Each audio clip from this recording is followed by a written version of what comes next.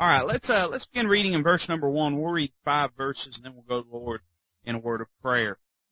Then Naomi, her mother-in-law, said unto her, My daughter, shall I not seek rest for thee, that it may be well with thee?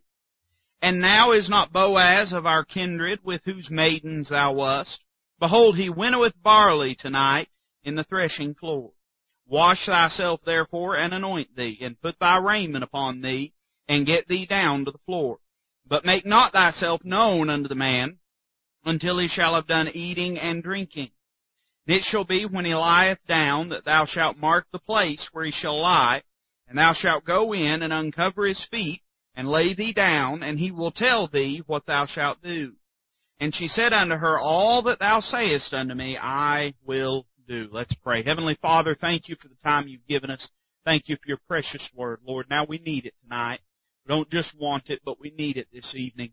So, Father, we come as your children in need tonight, Lord, that we might gain encouragement, that we might gain enlightenment, Lord, and that we might be drawn closer to you. Father, we love you.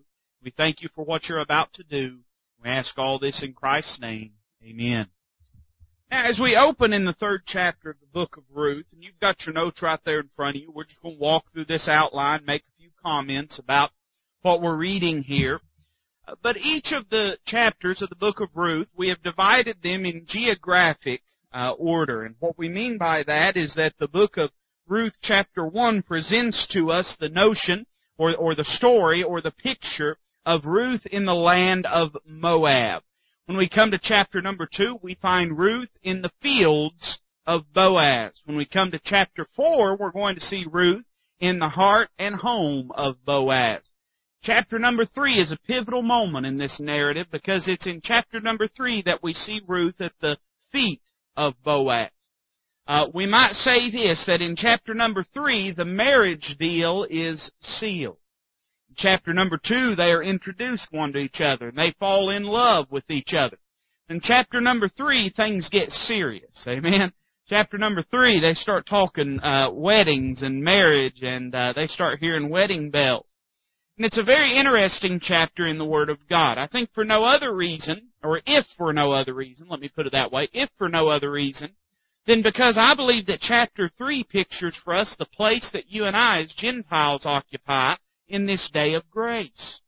You see, in chapter number 2, we find Boaz wooing Ruth. But we find in chapter number 3, Ruth worshiping at Boaz's feet.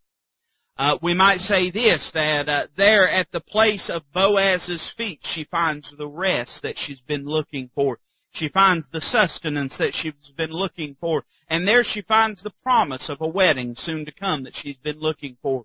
In other words, as you and I are Gentiles, we were aliens from the family of God, from the commonwealth of Israel. But God loved us, and He showed compassion on us, and through the cross of Calvary, He wooed us, and He won us to Himself. And now we occupy this place as the church in this day of grace, seated at the feet of the Son of God, resting in Him and in who He is. And so I believe there's a lot of important truth that is found in Ruth chapter number 3. Now, something you have to understand, I believe I've said this before in our study, but I'll echo this thought again with you. You have to understand that you have a lot of types going on in the book of Ruth. I feel like sometimes we are much too one-dimensional in the way we view a book of the Bible. What I mean by that is this, that as you look at the book of Ruth, in many ways you'll find that Naomi is a picture of backslidden Israel. You'll find that Ruth is a picture of the Gentile bride that is purchased in and unto himself. You'll find that Boaz is a picture of the kinsman redeemer. You might even go so far as to say that the kinsman that is nearer than Boaz is a picture of the law. But as you read through the book of Ruth, it can't be lost on us that Naomi, though she is a child of Israel, in some ways represents the sinner. Here she has gone her own way and gone awry, and there was a way that seemed right unto her, but the end of that way was death. There she stood by 3 graves in Moab.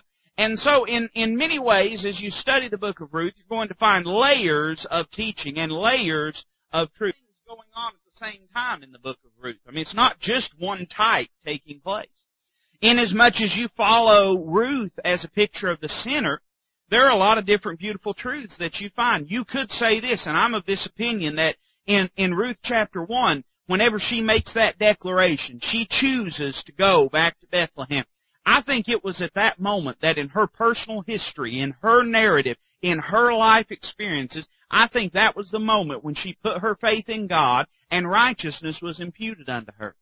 But certainly it can't be lost on us that you have pictures of the sinner coming to Christ in chapter number 2.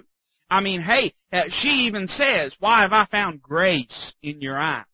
And certainly even in chapter number 3, you can see some pictures of the sinner coming to know Christ. And so it's important as you study the Word of God, and especially as you read portions of Scripture that are very rich in typology, to not limit yourself to one vein of thought.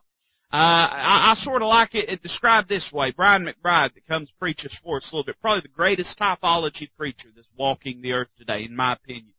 And he said this, he said, on every page you'll find Jesus. And sometimes you'll find him and it'll be in bold print. Sometimes you'll find him and it'll be like the little Shulamite girl that saw the bridegroom through the lattice work. Sometimes you'll just see bits and pieces. But inasmuch as we strive to see Jesus and strive to see ourselves in a lost condition, we're going to find glimpses of that all the way through the Word of God. And so there are times when you'll be studying and a type will carry you so far, but eventually that type will break apart because it's merely a shadow. A shadow has a purpose, doesn't it?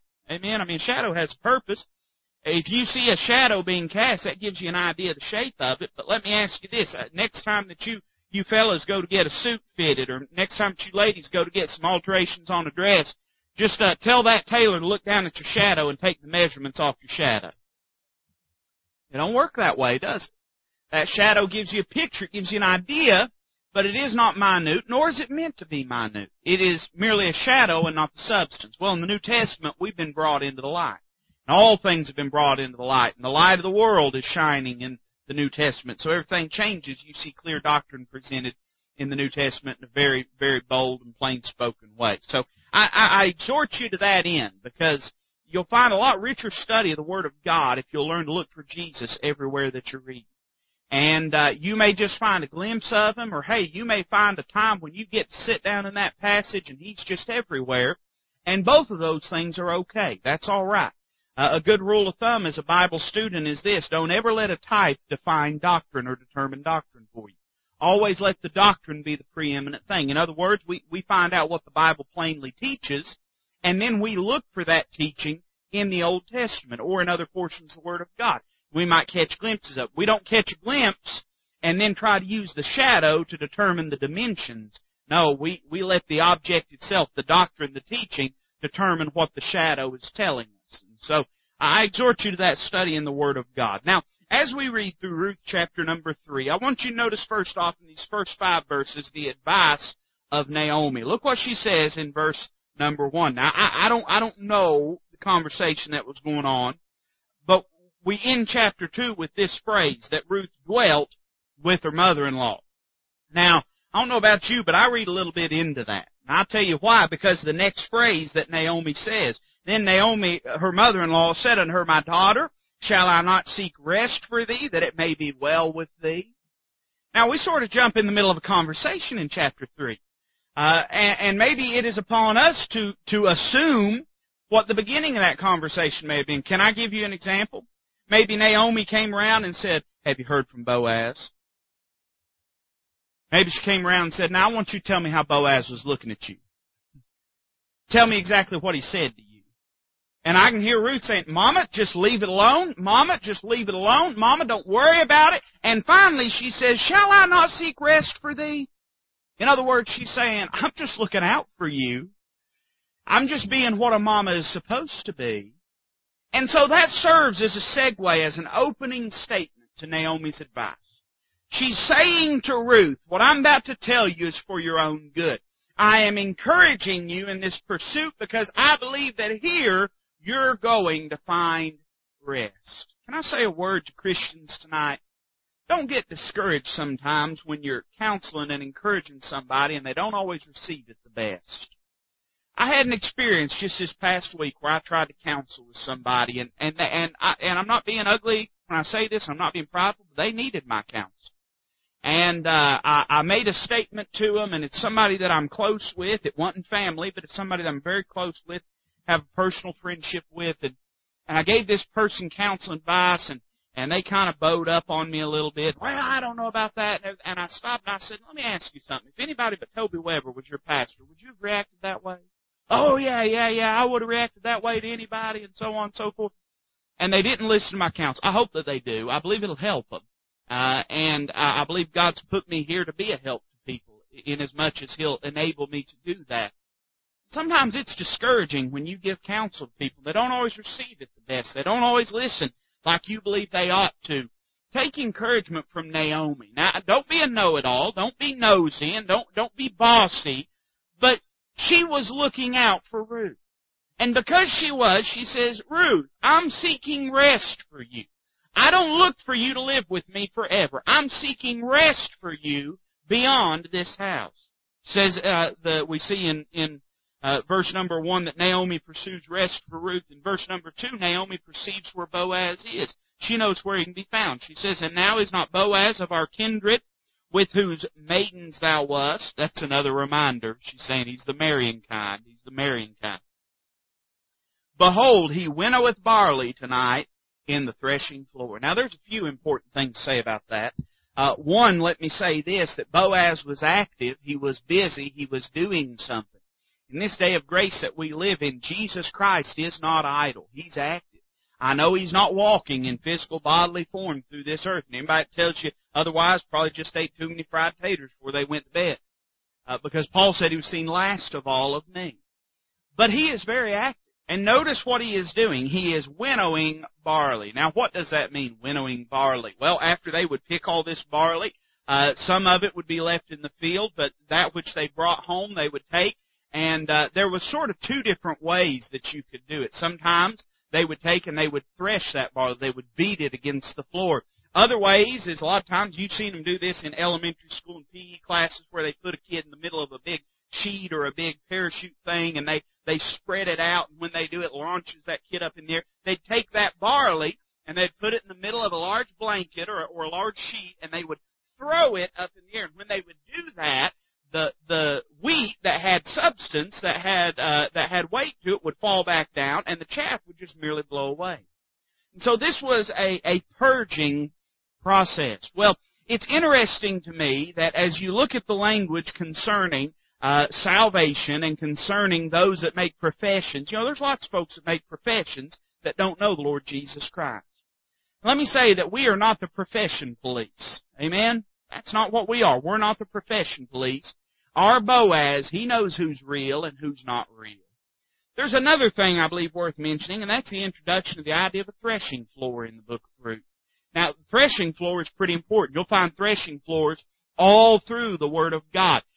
You'll find a threshing floor in particular that David purchased from a man by the name of Ornah, and he purchased that. Ornah was just going to give it to him as a gift, but he said, I'm not going to take a threshing floor to build the house of the Lord upon that I've not paid for. And that threshing floor was the foundation and basis for the temple that that Solomon built after David's reign. Now, I believe that's significant. Here's why. Because that threshing floor was the foundation for the temple of God.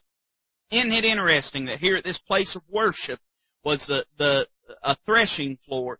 Do you know that worship is the basis and foundation for the building of God's temple here on this earth right now in this day of grace? And that temple is the body of the believer, but that temple also, in a loose sense, can be understood as the church. The church has a foundation, and what is that foundation? That foundation is the person of the Lord Jesus Christ and the worship of Him. That's what Ruth was going down to when she went down to the threshing floor. She was going down there to the threshing floor, to the place where the harvest would be winnowed, that she might sit at Boaz's feet and find rest and worship in that place. And in the same way, there's a lot of things that the church is doing in the day that we live in, a lot of good things, a lot of activity, but let me say nothing substitutes that chief grand purpose for the church house, for the gathering together of local assembly, which is the exaltation of Jesus Christ and the worshiping of Him. Once you get that out of the picture, it won't be long before there's not a harvest to gather in. I think there's a place in His field, but I think there's also a place at His feet for the local church in this day, don't you? I believe we ought to work for Him, but I believe we ought to worship Him too. And I believe that worshiping people will be working people. And I believe that people won't work long if they don't learn to worship. Amen? So we find a lot of beautiful truth in verse number 2. She says in verse number 3, I like this, wash thyself therefore, and anoint thee, and put thy raiment upon thee, and get thee down to the floor. Now, this is kind of what she says. She says, you're going to go out of the house like that? And she tells Ruth, go wash yourself, anoint yourself. In other words, put that good smelling perfume on, and put your raiment on, put that pretty dress that I bought you on, and get ready and get gussied up. Adorn yourself to go down to the place of worship. Can I say that experience of worship began before she ever hit the threshing floor? She was getting ready. She was preparing herself. Could I say this without anybody getting upset? She put on her best clothes. She prepared long before she ever got there.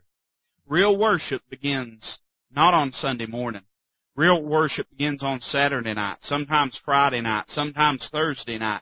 Real worship for Wednesday night when we meet here and we preach and we sing ought to begin tonight if it's not already begun. Praying and seeking the face of God, getting ourselves in a mind frame to worship. I tell you, a lot of the reason we have trouble worshiping is because we don't give no thought to the Lord Jesus Christ until we hit the double doors. Let me tell you something. You want it to go well? And that's what Ruth was saying or that's what Naomi was saying to Ruth. She was saying, honey, you want this to go well when you go down there? You better make yourself fit for His presence. You better get the pretty clothes on. You better put the perfume on. You better wash yourself. If there's any of that grime or muck on your face, you better get it out of the way because you want to look your best when you come into Him. I don't believe it's just about our appearance. I believe anybody that's got a problem with looking good for the house of God, then that's probably a problem for them. I believe we ought to give our best, but I don't believe that's the focus of the house of God. I don't believe it's about the clothes that we put on.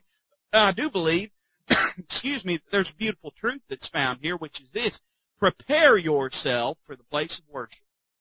I think when she said wash yourself, it wasn't just about whatever muck was on her face, but she was saying, I want you to be in good condition when you get there. I understand the house of God is a wonderful place for God to convict us of our sins and us to ask forgiveness and get our sin out of the way, confess and forsake it before God.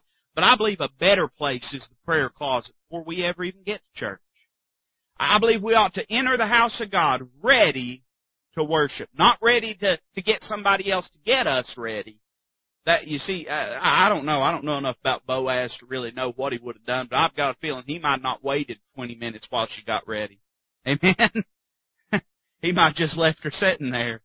And, a lot of times the reason and folks, I'm not fussing. Folks is good around here. They let me preach and if there's ever a long-winded preacher, it's the guy right in front of you. But a lot of churches, the reason they're so dead set to get out, start at 11 o'clock sharp and end at 12 o'clock dead, is because 12 o'clock rolls around and they still ain't even got worshiping yet.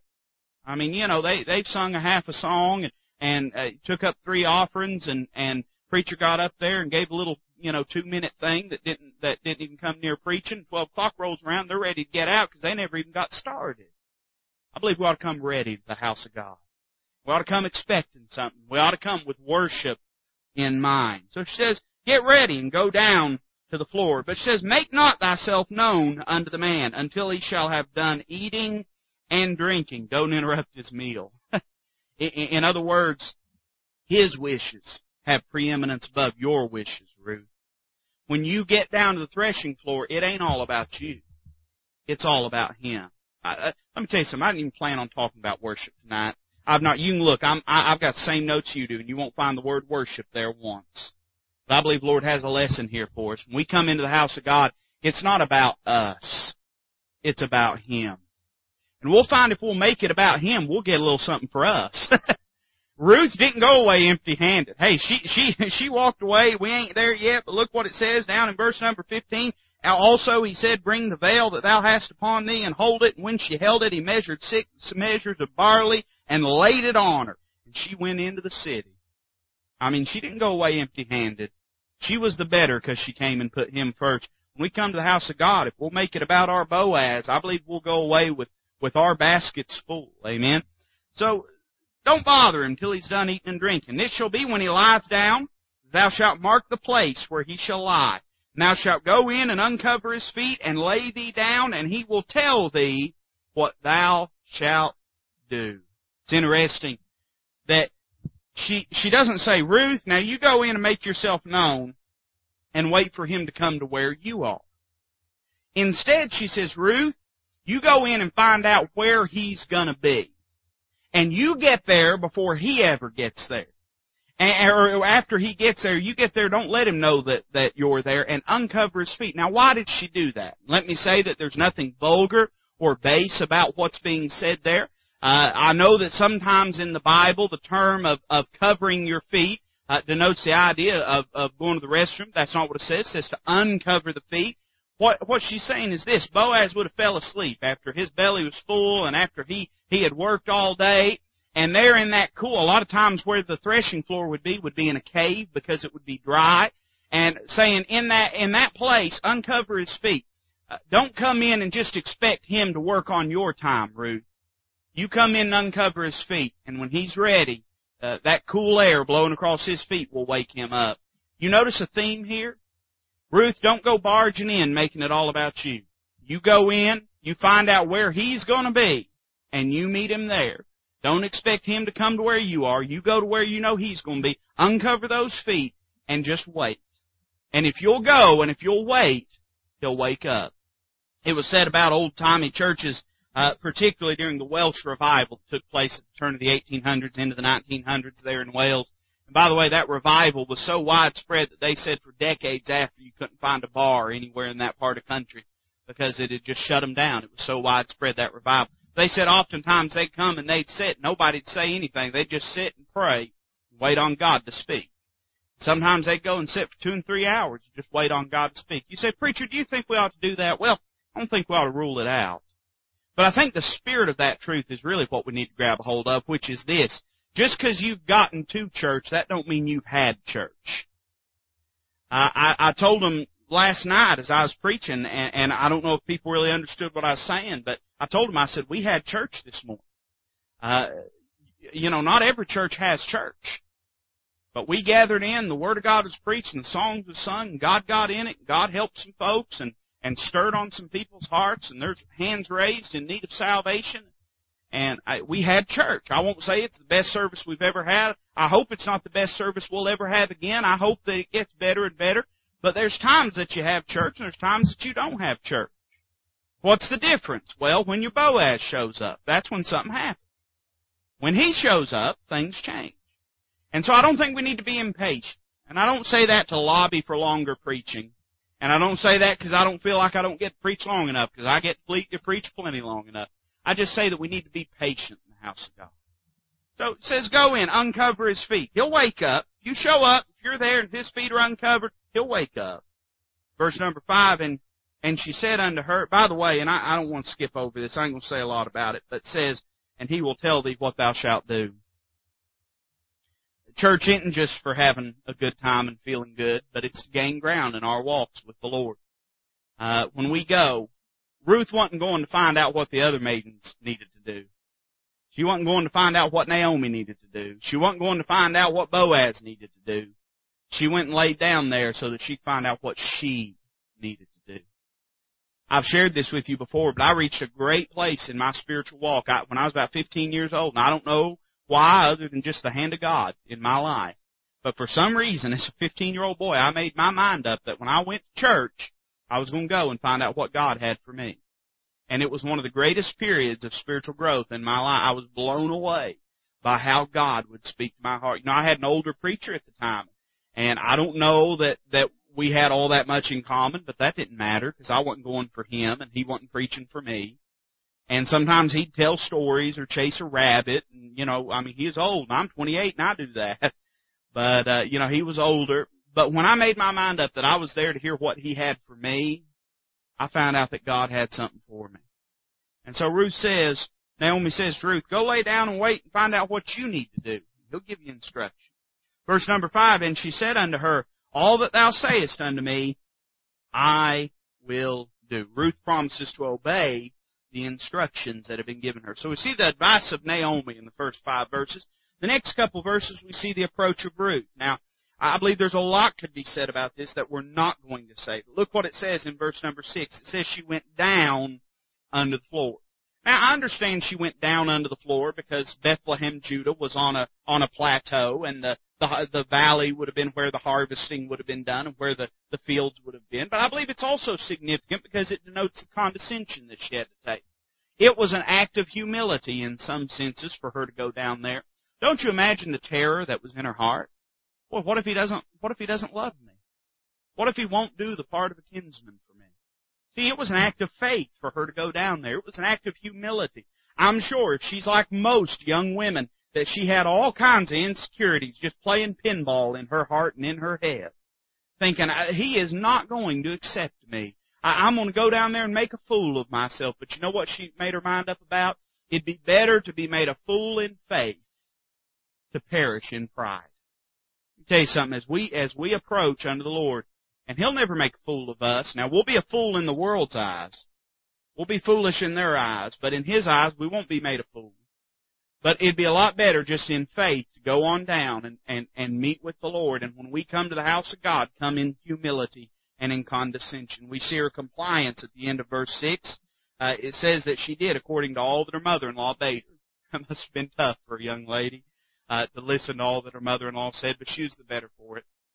Let me tell you something. There's wisdom in a multitude of counselors. There's wisdom in a multitude of counselors. I'm glad, and I'm sure I've got more pride than any man ought to have to deal with, and it hinders me in ways that you can't even imagine.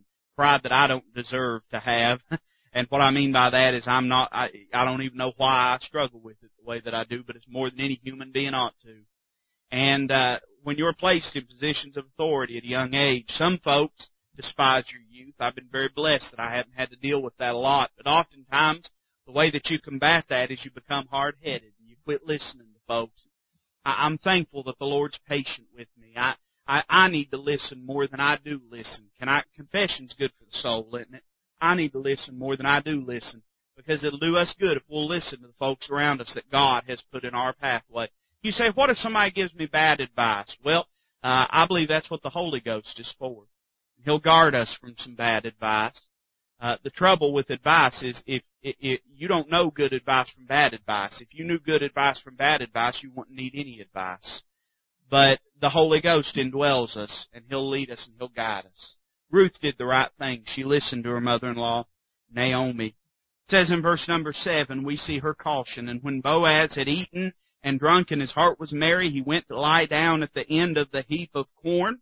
And she came softly and uncovered his feet and laid her down. Now, I believe there's something we need to understand, and we're going to talk a little bit about it down when we get into verse number 9. But she had a right to expect this of Boaz. She had a right to expect it of the kinsman that is near her. But some folks would have come in and demanded. But she came in and requested. She has caution when she's coming in. You know why she came in quietly? Because she didn't want anyone to misinterpret what was taking place. There are some folks that have tried to claim that the place of harvesting was a frequent place of prostitution, immorality, and things of that sort. Most commentators, in fact, none of the commentators that I've read say anything about that. I don't think that was the case. But I don't think we need to be dismissive of how bad this could have looked either. I don't think we need to imply that there's anything lurid or illicit taking place. And in fact, I would say that Scripture plainly teaches that there's not anything of that sort going on. But there's no question that it could have looked poorly, her going into this cave, to this threshing floor in the depths of the night. And so she uses caution. She guards her testimony in a careful way. And in guarding her testimony, it's interesting to note, she wasn't just guarding her own integrity, but when she guarded her integrity, she was guarding Boaz's integrity. You see, their testimonies were linked one to another. What a lesson for you and I. You hear people say sometimes, well, I don't care what people think.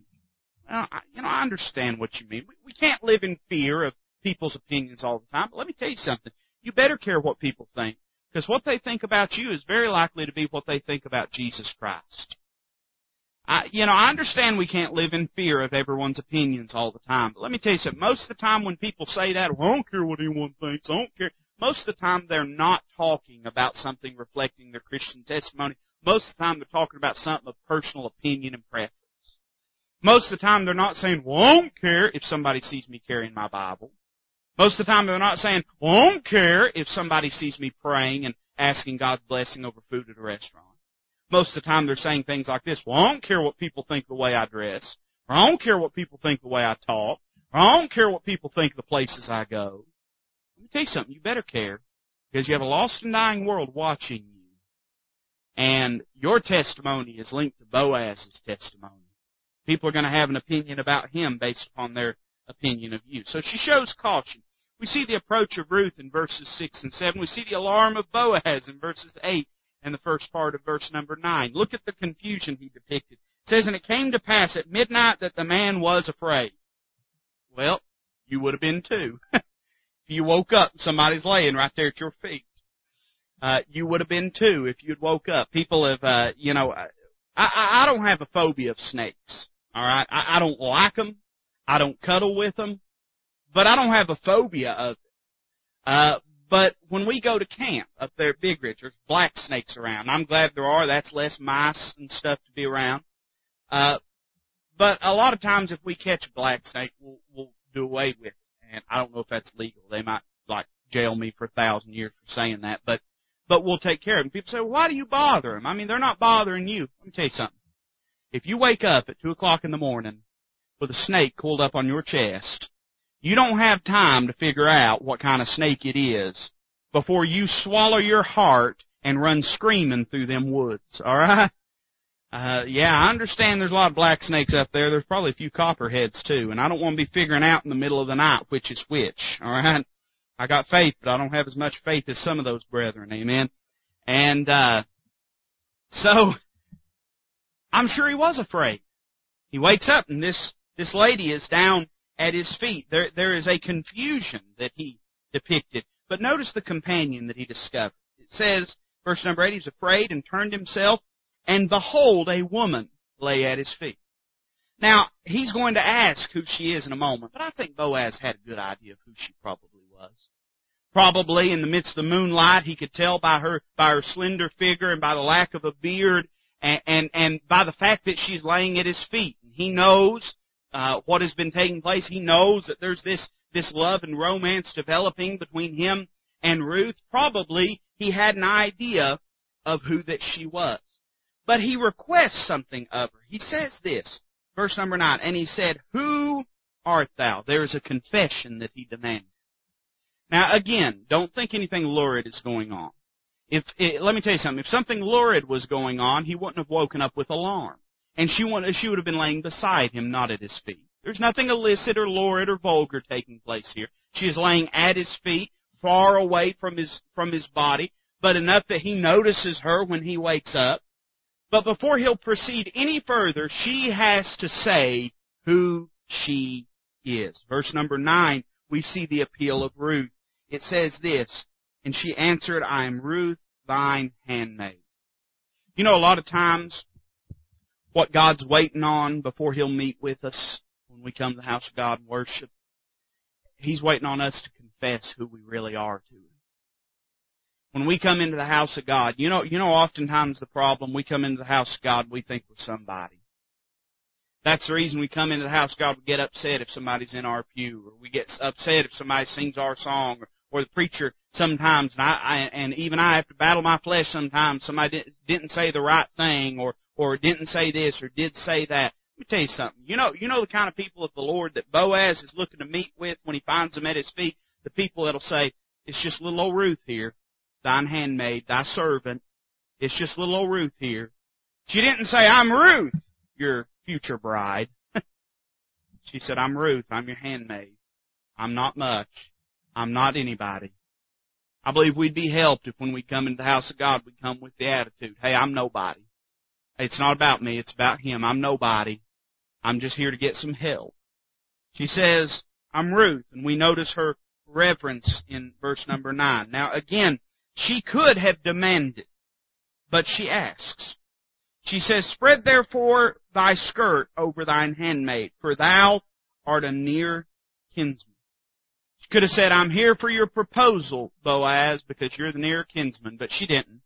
She said, I'm your handmaid. She comes with a reverence, but she comes with a request. Now, a lot of people have stumbled at this, and I think part of the reason is because of a misunderstanding or a misinterpretation of the usage of that word skirt that is in the Old Testament. Now, it is true that oftentimes you'll find that word skirt denoted with the privacy and with the physical relationship between two married folk. You'll find it in the book of Leviticus, the book of Deuteronomy, where it gives laws concerning who can marry who. And it talks about the abomination, for instance, if a son was to marry a stepmother because he is discovering his father's skirt. But understand that that word does not only and wholly denote the idea of a physical relationship. Rather, that same word skirt, you'll find it a lot of times in the Bible, but did you know the psalmist used that same word, but he used it as this. He talked about the wings of the Almighty. You remember what the psalmist said? In fact, I'll turn over there. I'll read it to you. I believe it's in the 91st Psalm, if I'm not mistaken. When it says this, let me turn over here and find it. He that dwelleth in the secret place of the Most High shall abide under the shadow of the Almighty. I will say of the Lord, He is my refuge and my fortress, my God, in Him will I trust. Surely He shall deliver thee from the snare of the fowler and from the noisome pestilence. He shall cover thee with His feathers, and under His wings shalt thou trust. His truth shall be thy shield and buckler. It was common in that day, and in fact, in Orthodox Jewish communities, it's still common today. Some folks believe it was a prayer shawl that would have been used, but typically only Levitical priests would have had a prayer shawl. But oftentimes they would take the outer cloak that they wore, and they would cast it over the woman that they were going to marry. And it was a picture of their protection that they were pledging, and their provision and their love for that person.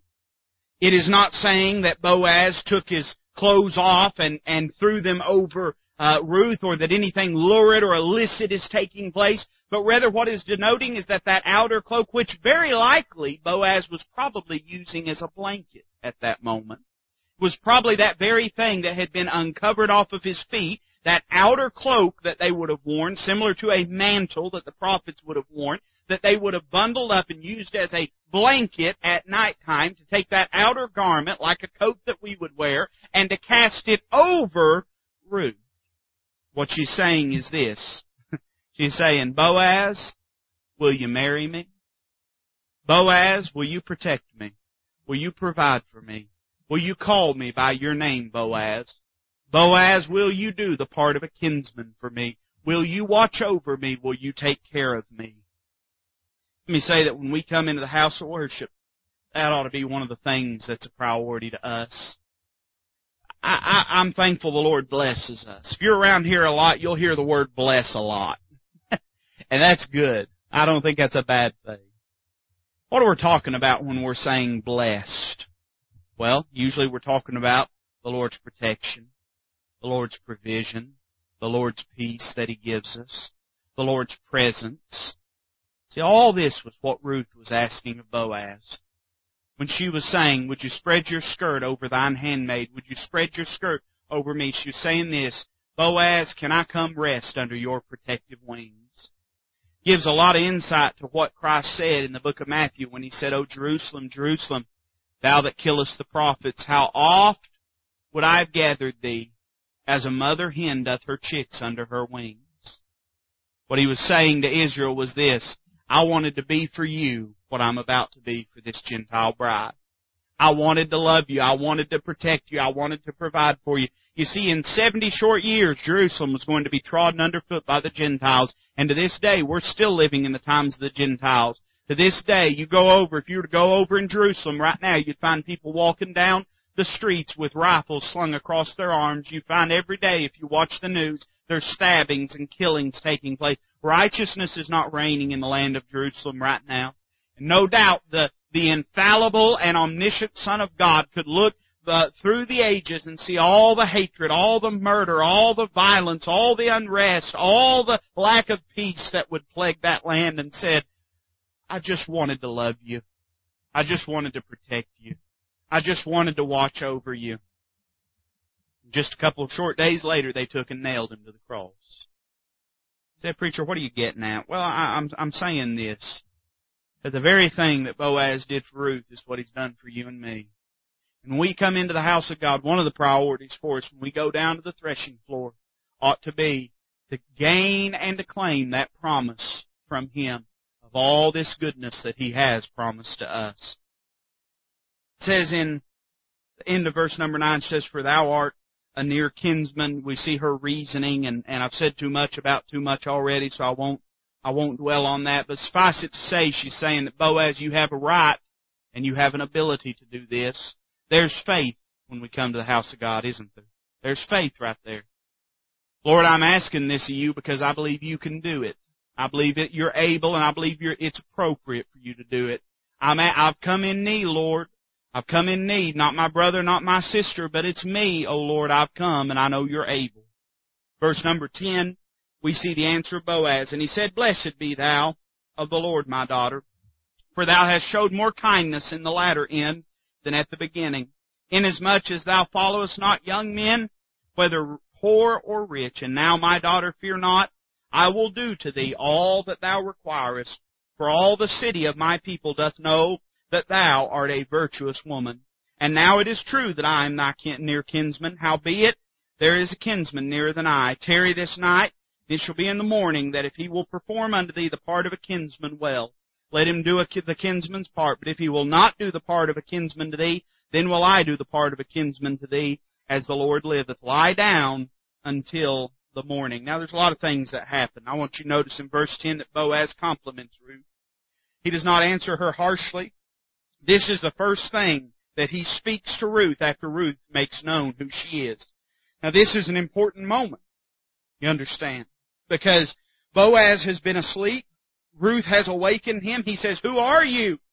And she answers. She says, I'm Ruth, and I'm here to ask for you to ask me to marry you. I'm here that you might marry me. You're a near kinsman. I believe you're able. And this is the first time that Boaz answers after it's been confirmed who it is that's lying at her feet. This is a crucial moment for her. You can imagine how with bated breath she waited to see what he would say. And the first thing he says is, blessed. Blessed be thou of the Lord, my daughter. Let me tell you something. The Lord longs for us to come into His presence. It's not laborsome for Him. It's not an imposition for Him. I promise you, it ain't no trouble for the Lord to show up at this church on Wall Ridge Road, show up at a church across town, to show up at a church halfway across the world. It's no difficulty for Him. It's no taxing on His presence.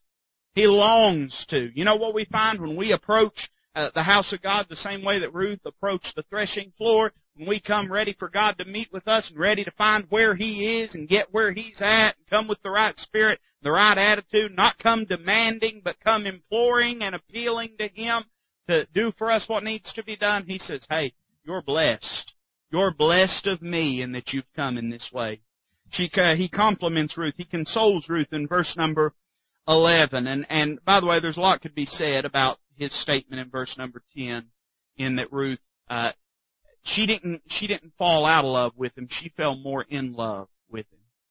She didn't say, Boaz says, hey, it's just getting better and better. You're just getting sweeter and sweeter. I know that the Lord gets sweeter every day to us, but I wonder if we get sweeter every day to Him. I know that I have days when I'm not what I ought to be. Most of my days, I'm sure I'm not what I ought to be for the Lord. But we ought to strive not to lose our first love, but to rather grow closer to Him. Verse number 11, he consoles her. He says, and now, my daughter, fear not. I will do to thee all that thou requirest. That's sort of like Boaz saying, I do. I do. Ruth says, will you? He says, I will. I'll do every bit of it that you need done. I will be for you what you need for me to be for you. For all the city of my people doth know that thou art a virtuous woman. We see not only that Boaz consoles Ruth, but we see that Boaz has a conflict. There's something that must be addressed first. Verse 12, and now it is true that I am thy near kinsman.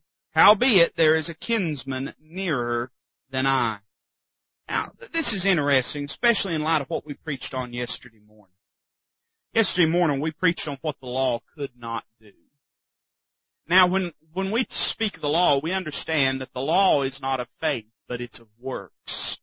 That's what Paul said in the book of Galatians, that whosoever abides in the law must keep the law, must be a doer of the law. The law could not appeal on the spiritual realm. It wasn't built that way. But it did appeal on the fleshly realm. It dealt with the flesh. It tried to regulate man's poor behavior, and it could not regulate it. And it's almost as though Boaz is saying this to her. I'll be what you need for me to be. But there's someone that we got to make sure he can't do it first. And Ruth, you need to understand, before I can ever be for you what I need to be for you, you have to recognize that he can't be for you what you need him to be for you. Boy, it's a good thing when we can come into the house of God and just get the flesh out of the way, isn't it? And recognize that in the energy and arm of the flesh, nothing can be accomplished. Now, I'm not saying the law is bad, and I don't have time to re-preach my sermon. I just barely got it all preached yesterday morning. But what a beautiful truth here. That basically what Boaz says, it says, you watch and see. He won't be able to do for you what needs to be done. It ought to be a constant reminder to you and I that the arm of flesh will always fail us. It's interesting that the kinsman was able, but he was not willing. You know why he was not willing? Because of who Ruth was. What did our text say to us yesterday morning when we preached? What the law could not do, in that it was weak through the flesh. God sending His own Son in the likeness of sinful flesh condemned sin in the flesh. The law, the commandment, was holy and just and good. Nothing wrong with the law, but there was something wrong with us. And we need to quit leaning on the arm of flesh because it fails us every time. The kinsman was able, but he wasn't willing. Why? Because of who and what Ruth was. But hey, even if the nearer kinsman wouldn't do it, there was a kinsman that would. And let me tell you something, even though the arm of flesh will fail us every time, there's one that's able. And if we'll quit leaning on the arm of flesh, we'll find that in Him we'll find the strength to do what needs to be done, and He'll do in us that which we need. Notice what it says. Boaz comforts Ruth, and Boaz confirms his promise to Ruth in verse number 13. He says, tarry all night, just stay here. Don't go anywhere, just stay here. It shall be in the morning that if he will perform unto thee the part of a kinsman well, let him do the kinsman's part. But if he will not do the part of a kinsman to thee, then will I do the part of a kinsman to thee, as the Lord liveth. Lie down until the morning. Now, he confirms his promise in that he says, as the Lord liveth. Now, you and I, we may not take that very seriously, because we didn't live in this time. But in this time, that was a binding promise. He was swearing, in a sense, and I understand what the Bible says about swearing, but the Bible also says that an oath is confirmed by the mightier, by the stronger, by the better. And what he is saying is this. He's saying, Ruth, the Lord is a witness to you and me tonight. Ruth, no one else is here that's paying attention to what's happening. These other men around here, they're asleep. The other maidens are out in their areas and they're asleep. You and I, me and you, we're alone right now. But there's a God in heaven that's watching what's taking place. And Ruth, I promise you, inasmuch as He liveth, as He is sitting in the heavens right now, watching what's happening, I will do this for you. I call Him to record this day what I'm doing for you. Isn't it interesting? You know that the Lord saves us, and the Lord wants to save us. I'm aware of that. He's not willing that any should perish. But you understand, the book of Hebrews says this, that by two immutable truths, it's talking about when God made a covenant with Himself and brought Abraham into it. God swore by the greater. Well, who's the greater? He swore by Himself. He bound Himself through His Word. You say, preacher, why do you believe in all this once saved, always saved business? Well, I'll tell you why I believe in it. Because I have the promise of the Word of God. My salvation is directly linked to this book. Heaven and earth may pass away, but this Word will not pass away. Everything may go wrong in my life, but this book will always be right. And my salvation is based upon that. And He comforts her. He says, I want you to stay here tonight. Beautiful picture of the place. You know, right now we're living in the night, but the day is soon coming. And the church finds itself at the feet of Jesus. You say, what do we do, preacher? We just stay at the feet of Jesus. Just stay at His feet. One day, morning will come. We see not only the answer of Boaz, we see the admonishment of Boaz, verse 14. There's a little bit of debate as to who he's saying this to. But it says, and she lay at his feet until the morning, and she rose up before one could know another. And he said, let it not be known that a woman came into the floor. Now, some people believe he's talking to the other men, the reapers. I don't believe that way, and let me tell you why. Because I see this as one unbroken conversation. Because it says in verse 15, also he said, bring the veil that thou hast upon thee. So he's talking to Ruth, and most commentators would tell you otherwise. And I don't know why the Lord only showed it to me and didn't show it to all them smart fellas, but, somebody's got to be right. I guess it can be me. But I believe he's saying this to Ruth. And there again, she is admonished to be mindful of her testimony. And you know what beautiful truth I see here? He's saying this, go out and go out before anyone can know you. I don't want anyone to think that something happened here that didn't happen. And I don't want anyone to think that nothing happened here when something happened here. In other words, he's saying this, I want the record to be straight about the promise that I've made for you. Preacher, why is it so important that we give people our testimony? Why is it so important that we tell people what God did for us? Let me tell you something. I don't want them to think some self-help book is what gives me my song. I don't want them to think the numbers in my bank account is what gives me my song. I don't want them to think that the house I live in or the car I drive or the clothes I wear is what gives me my song. So let me just go ahead and tell folks what happened there on the threshing floor. Let me just set the record straight that it's the promise of God that gives me the song that I sing and the joy that I have. I don't want anyone to think otherwise. We see in verse number 15, we see the abundance of barley, and we won't say a lot about this, but I want you to notice that the amount was sizable in verse 15. He says, bring the veil that thou hast upon thee, and hold it. And when she held it, he measured 6 measures of barley, and laid it on her, and she went into the city. Now, that was a lot of barley. You say, how much? I don't know, a lot. A whole bunch. I know I give you all them figures about an omer and an ephah a couple weeks ago. I don't know how much barley that 6 measures is, but I know it was enough that she had to bundle it up in the veil that she had been wearing. It was an abundance. Boaz didn't send her away with nothing, and he didn't send her away with a little bit. She came in the right way, with the right attitude, with the right request, and she walked away full. She walked away with more than she could have ever imagined. Man, that's an encouragement to me. I think sometimes when we come to church, we think, well, if the choir gets on it, it'll be real good. Right? Well, if the choir I don't know, maybe you're more spiritual than I am. I'm just telling you how I think. Well, if the choir gets on it well, if the congregational singing is good, it might get real good. Well, if special singers sing something, real good, it might get good. Or, if the preacher gets up there and he's really got that, one of those sermons, it might get real good and everything. And, I think we could probably go church this way and say this, man, if my heart's right, it's going to get good. If my heart's right, I'll go away with all the barley I need. I don't know what everybody else is going to walk away with, but if I'll go the right way, I know I'll get what I need. We see the amount was sizable. We see the amount was more than sufficient. I think sometimes the reason let me say this right, because I believe in the midweek service. Amen. I believe more people need to believe in the midweek service. Somebody say amen to that. But you know what you hear people say all the time? All the time. They say things like this, well, I need the midweek service because I'm so drained by Wednesday. And I hear people say that about senior saints on Friday. Man, that's so good because I'm usually just dragging, by Friday and everything. And I'm not downplaying that. Get all the help that you can get. But could it be that when we go, we could get more than what we need if we go with the right attitude? Could it be that if we took what we got and went home and made bread out of it and kept eating on it, we might not feel so weak and anemic by the time the midweek service comes around?